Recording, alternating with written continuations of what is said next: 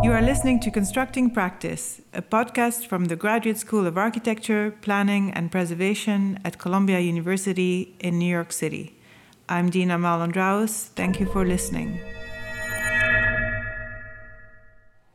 Thank you for listening to the Constructing Practice podcast. I'm Juan Herreros, professor at Columbia GSAP and principal of Studio Herreros in Madrid.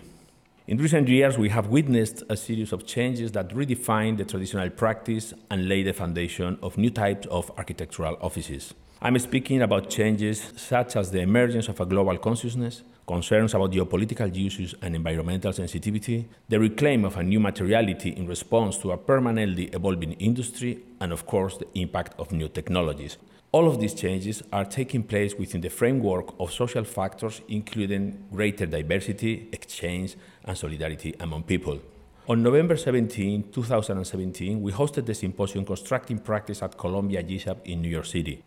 The aim of the symposium was to open a conversation among young firms from around the globe, all established within the past 10 years. We asked them to tell their stories and explain the beginnings of their practices as an act of design in itself, to learn how they negotiate their respective contexts, visions, influences, and strategies. This podcast series includes the 15 firms who participated in the symposium and expands the conversation to include many others to tell us how they do what they do. Today we hear from Ana Pujané and Guillermo López of Mayo in Barcelona, Spain. We are Mayo, an architectural firm based in Barcelona. We started around 5 years ago as an answer to the economical crisis that was really strong in Spain. And we had the feeling that somehow the architectural production had to be redesigned or at least reconsidered. So with that goal in mind, we grouped some friends and colleagues and took over an existing ground floor in Barcelona, and we kind of refurbished it to establish a common space for architectural and design production. The space was designed in two parts. There's a front space that is open to the public where events, pop-up galleries and similar things happen. And then there's a background part that is defined by a long table of 12 meters and a half, where we all together gather and share our practices. So from the beginning, for us, the format had a big impact. The table itself defined not only how we work at the end, but actually how we do understand architecture. So we are always interested on the idea of formats, instructions of use, orders. We like to design those. Sometimes those formats, instructions of use are materialized in a building, and sometimes they're just a piece of paper.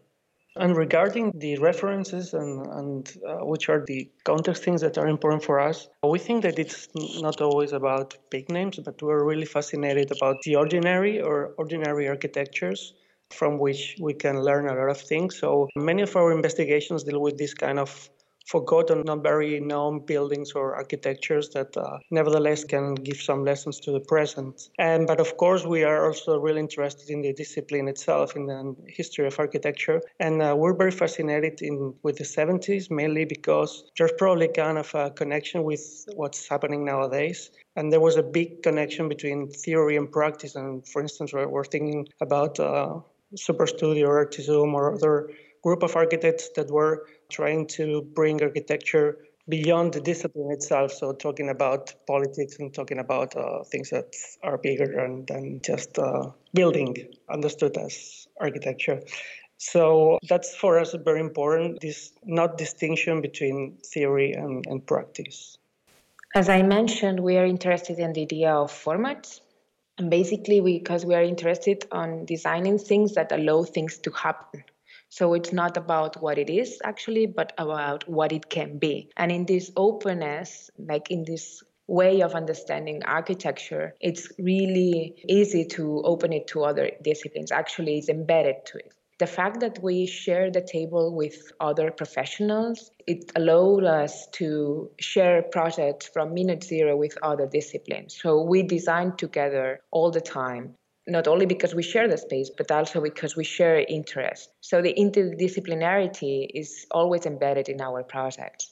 Yeah, and of course, we have been in a relationship with the world of the art. We have made a lot of collaborations with artists, and that's been important for us in order to broaden maybe the language we use in architecture, because we think that sometimes architecture is very embedded in its own language and its own references, and it's really good to look around. And of course, we're also really interested in the publishing world, because we've been editors of the magazine called Quaderns here from Barcelona during 5 years. And that was for us really important in order to understand how we're not moving anymore in a local world, but there are a lot of connections that it's worth working on. During the last years, we have been also interested in the research, on domestic research. For years, we have researched about the idea of kitchenless living or kitchenless cities. And actually, we received a grant from the Harvard University, the Wheelwright Prize, in order to research about that.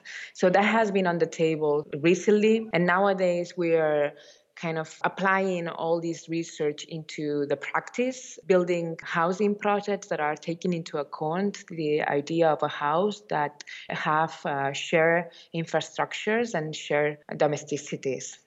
We're actually interested in this idea of understanding the house as a system that, as we were mentioning before, as a format that can change through time, that can enlarge and decrease depending on the needs of their inhabitants. And we are applying this concept in a collective housing project that it's going to be built in a few months, but also in private houses, so also in a smaller scale houses.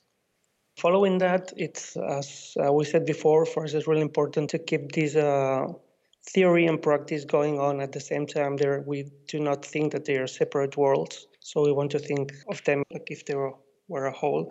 And since we've been really involved in the practice these days, and we just finished a housing block, and we, as Anna mentioned, we're working on new projects. We also wanted to, in fact, we're working on developing this theoretical side, and we're starting to work on books which are going to develop all these theories of the house as a system in order to balance a little bit this practice and theory within the studio. This podcast was produced by Columbia GSAPP. You may also be interested in the GSAPP Conversations podcast series, available on iTunes. You can find more information about the school on our website at arc.columbia.edu.